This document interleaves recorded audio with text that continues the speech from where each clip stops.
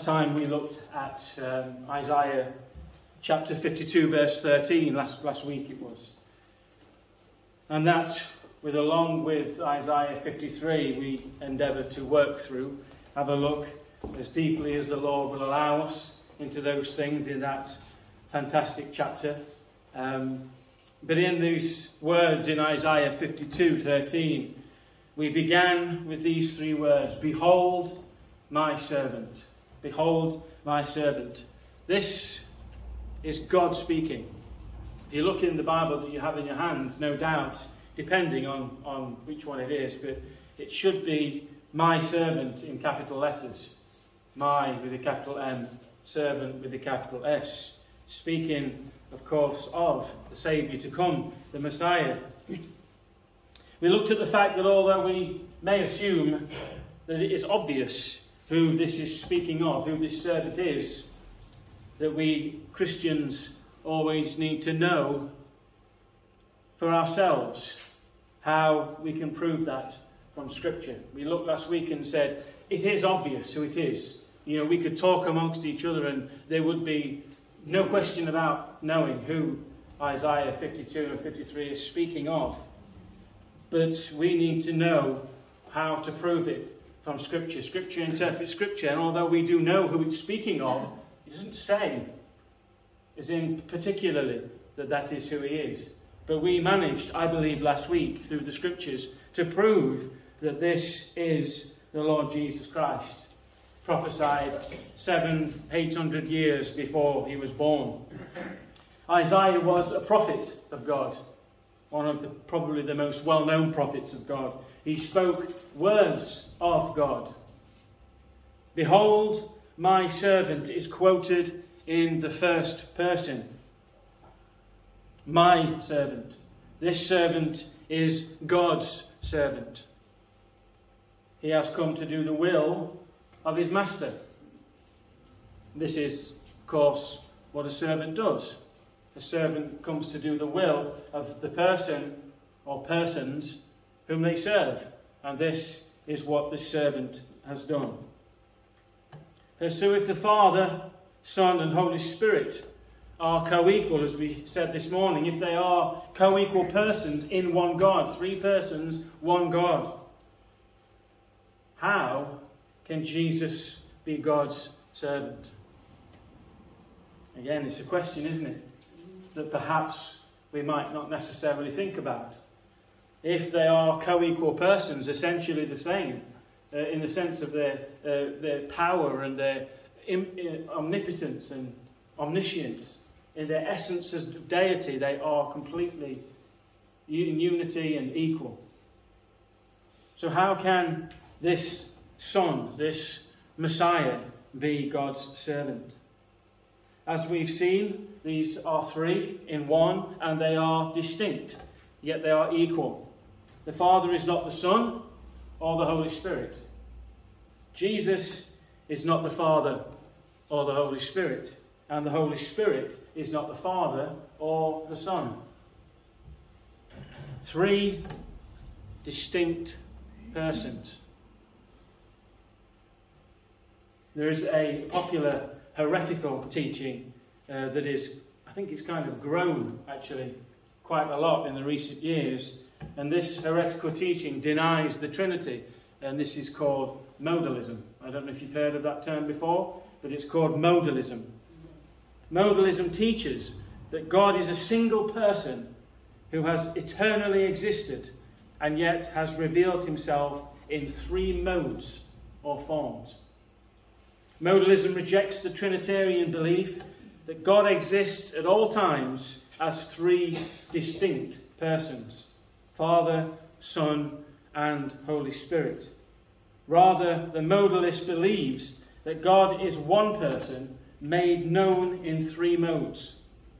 In the Old Testament, God manifested himself in the mode of the Father.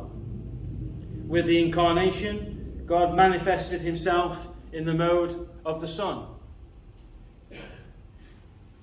And since, or following Jesus' ascension, God makes himself known through the mode of the Holy Spirit. This is problematic. Modalism rejects that the Father, the Son, and the Holy Spirit exist simultaneously, which means that modalists deny the distinctiveness of the three persons of the Trinity.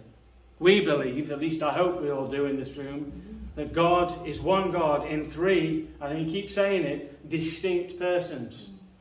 There is three persons, and yet there is one God. And there is three persons all at one time, not three different modes or three different expressions or three different revelations of God at any given time. That's what they believe, and it's heretical, it's wrong. So in the work of salvation, all three persons of the Trinity are involved. If you look at Ephesians 1 verses 3 to 6, you don't have to turn to it now, but if you want to make a note of it, it is really quite interesting to look at these portions of Scripture all in Ephesians 1, one after the other. So, if you look in Ephesians 1, 3 to 6, you'll see that the plan of salvation is originated with the Father. And when you look in Ephesians 1, verses 7 through 12, you find that salvation is brought to fruition through the Son.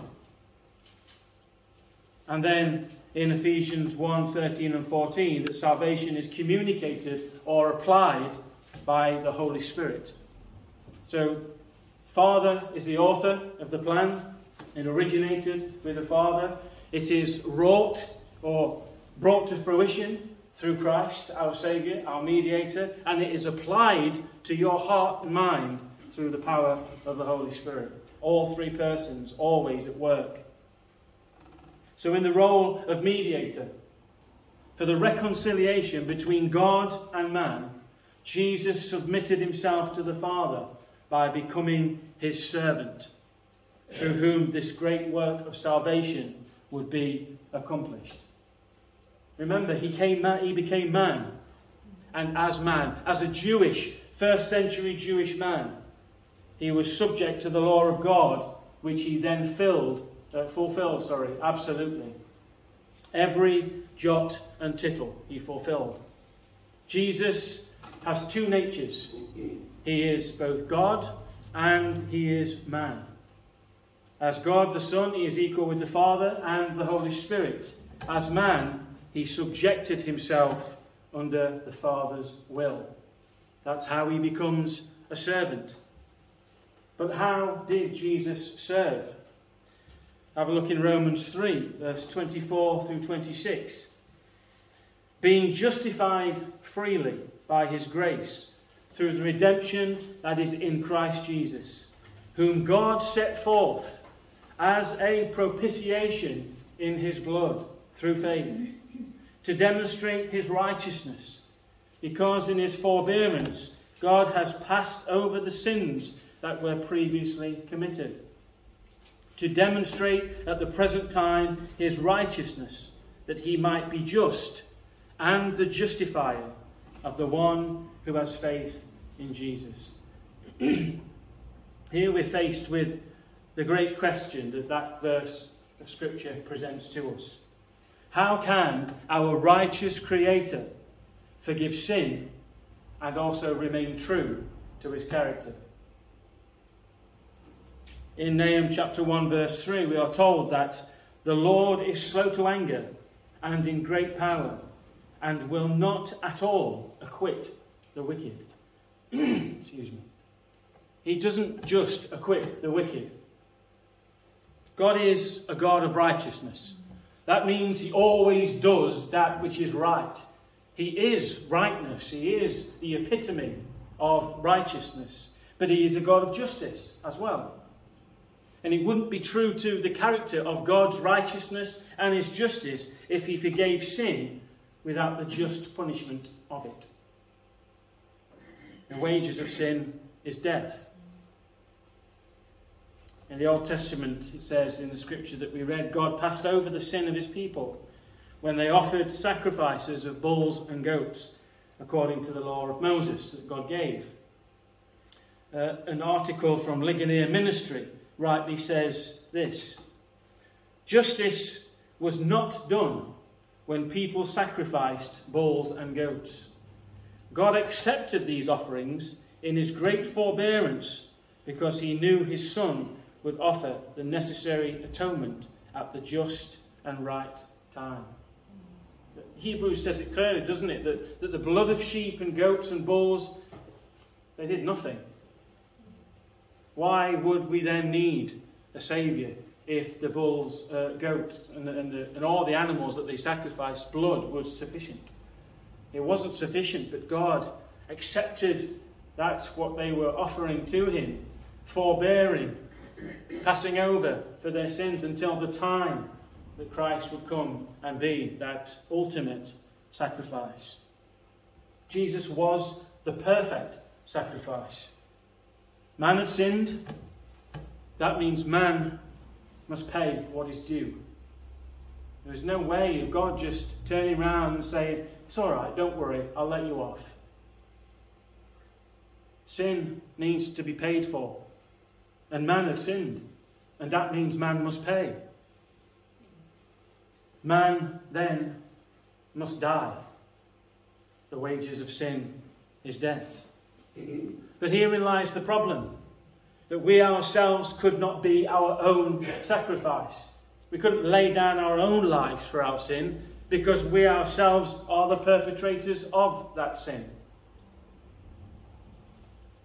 And the sacrifice, as I'm sure we are aware, must be pure. Is any one of you, is the man standing before you this evening pure? Absolutely not. Are we spotless? Remember that when they took the lamb from the fold, they took it into the house, I think for 3 or 4 days. Might have been more, I may be wrong about that, but it's a good number of days. Why? So they could constantly check over it. Every part of its skin, its legs, its head, its ears, its eyes, whatever it was looked at, so that they could make sure that whatever they were going to sacrifice had no blemishes at all. You could not offer to God anything, any animal that had any blemishes. So it had to be spotless, innocent, and blameless. And we just are not that. Far from it. Only Jesus, the spotless Lamb, could fulfill this. Only him, the spotless Lamb of God, could fulfill this sacrifice. And so the passage in Romans tells us that in order for God to be just and for him to be the justifier of his people, Jesus Christ the righteous was set forth as a propitiation. What then is a propitiation? What does it mean when he said that he is set forth as a propitiation? Well, in the Old Testament, according to the law given to God, by God to Moses, the high priest, Aaron at the time, was to go through rigorous purifications and offer sacrifices to God in the holy place, beyond the veil, or inside the veil of the tabernacle, the most holy place. This he had to do exactly according to divine specifications. Exactly.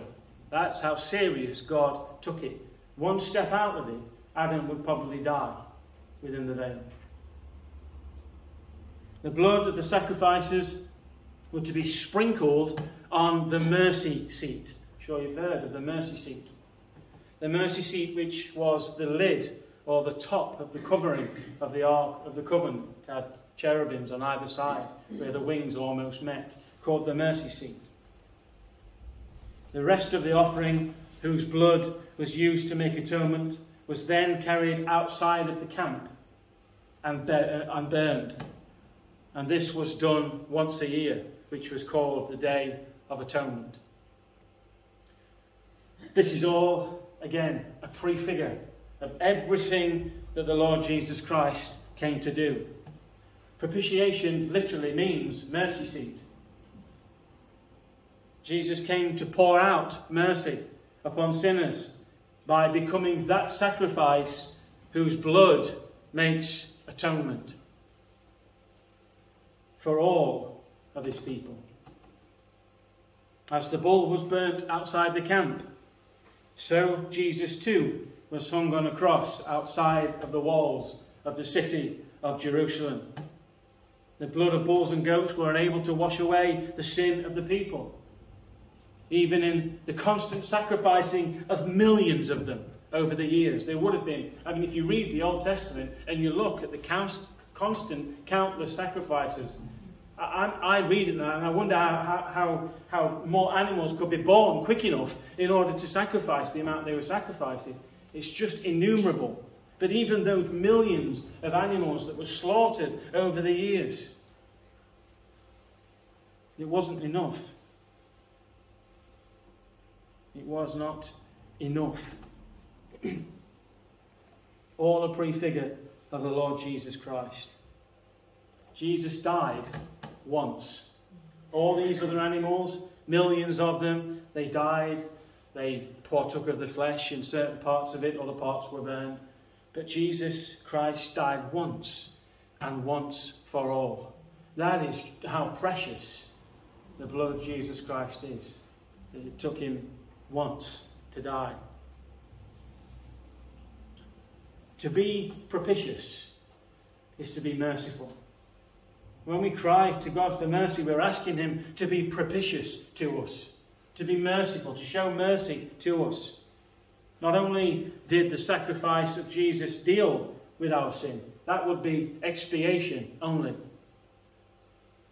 Not only did it deal with our sin, but it actually took God's face, if you like, that was turned away from us and turned it back towards us in favour.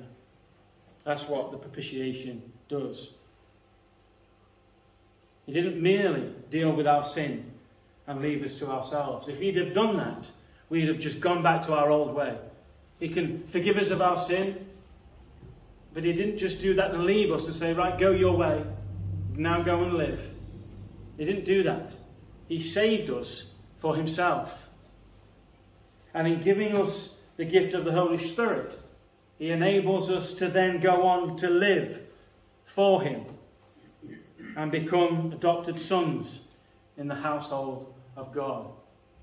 Isn't that just a wonderful thing?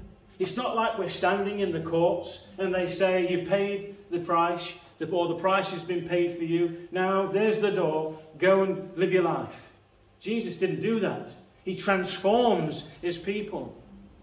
He puts in their heart a new heart, should we say. Takes away the heart of stone and replaces it with a heart of flesh. And he turns his face towards us in favour. And he so transforms our hearts that we long to live for him. And he helps us and maintains us. Gives us everything, as it says in Peter, that we need to live our life and to be living in godliness. He gives us all that we need. Because he's done it all for himself. Quoting from the article again that I read previously, briefly. In putting forth Jesus as our propitiation, the Lord vindicated his righteousness, ensuring that he remains just, even as he becomes the justifier of those who believe in Christ Jesus. God provides what sinners need to be righteous in his sight without compromising his justice. When we were accounted righteous in Christ, justice is still done. We do not feel the punishment our sin deserves. Instead, Jesus suffered in our place. Isn't that remarkable? That we no longer are counted guilty for the sin because Jesus took it all upon himself. He is both the just, and when we look to that, don't think for a second that because it was his own son that he held anything back. The full wrath of God was poured out onto Jesus Christ, his son. The full wrath of God he endured for sin which wasn't his. He suffered, as it says there, in our place. Dr. R.C. Sproul writes in his commentary on Romans, in the drama of justification, God remains just. He does not set aside justice. He does not waive his righteousness. He insists upon it. If all he did was maintain his righteousness without extending the imputation of that righteousness to us, he would not be the justifier. He is both just and justifier. which is the marvel of the gospel. Only in biblical religion does God remain just when he forgives people. So if he'd have just taken the punishment, as he said there, if all he did was maintain his righteousness, he would just be just. But he wanted to be just and a justifier. And he could only do that and remain both and true to his character by punishing his righteous, spotless Son, pouring out his full wrath and imputing his righteousness to us. It's almost like, in fact, it's not almost, it is. Our sin was imputed to him, and his righteousness is imputed to us. That is the great marvel, as it says there, of the gospel. So Jesus, as it says in our text, didn't come to serve in the sense of being beneath or below mankind.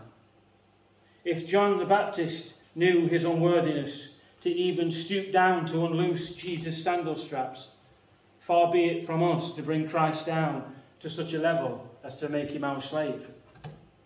Jesus came to serve what we could not serve ourselves.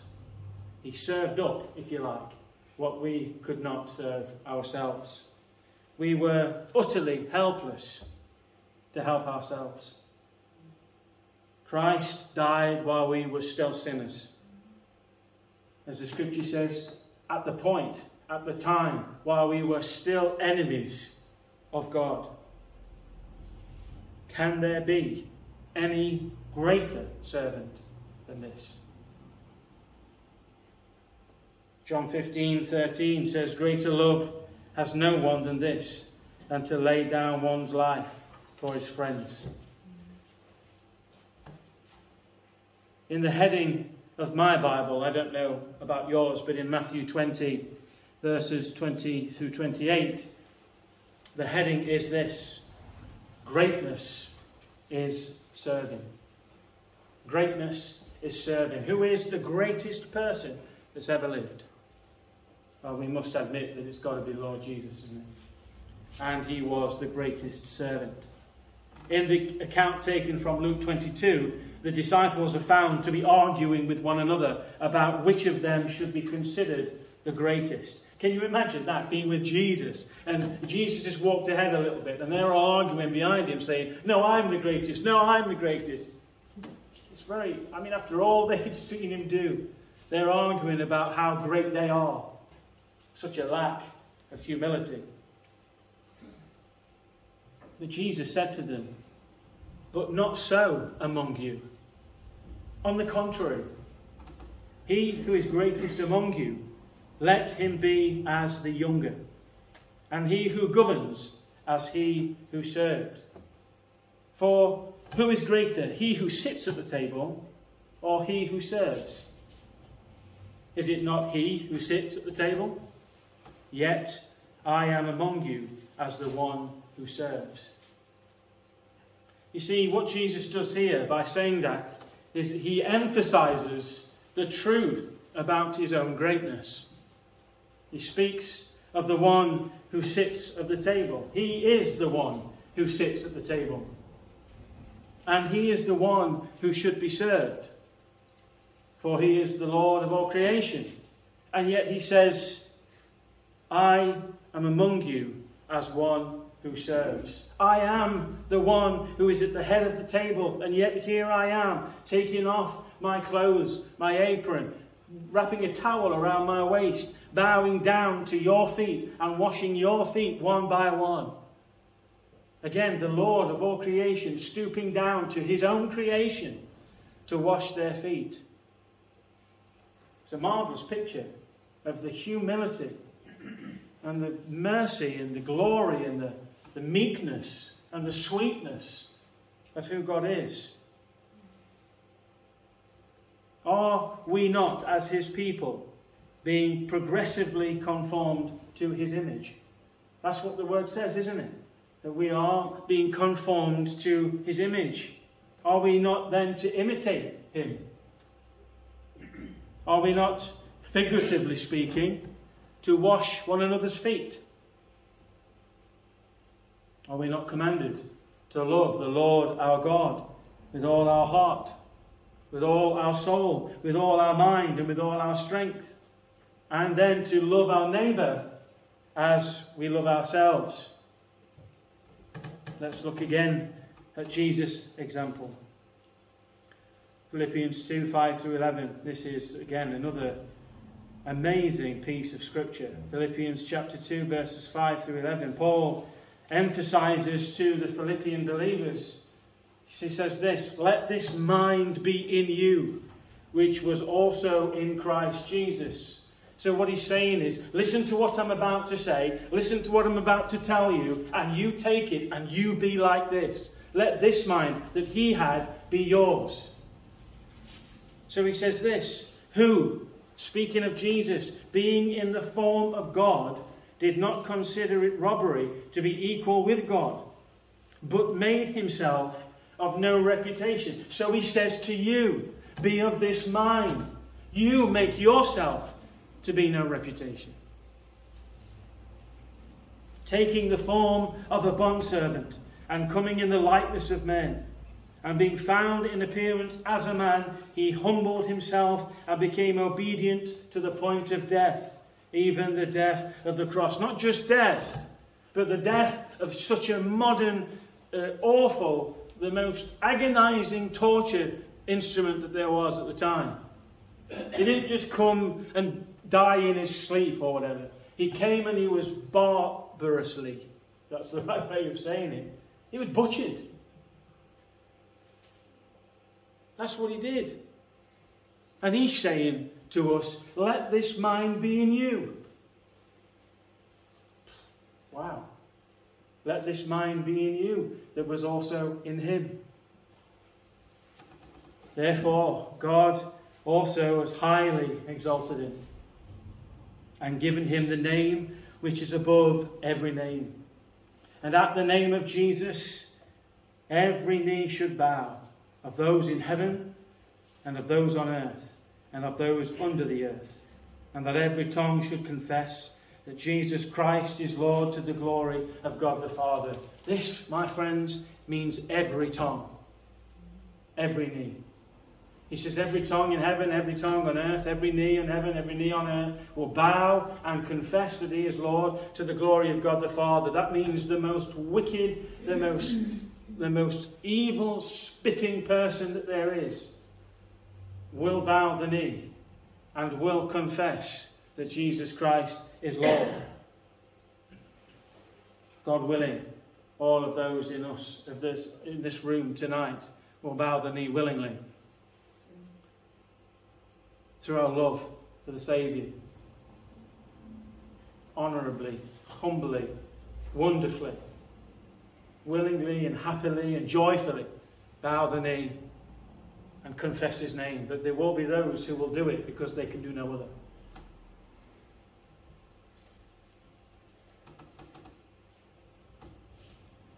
If God has highly exalted him, ought we not highly exalt him in our lives by serving him?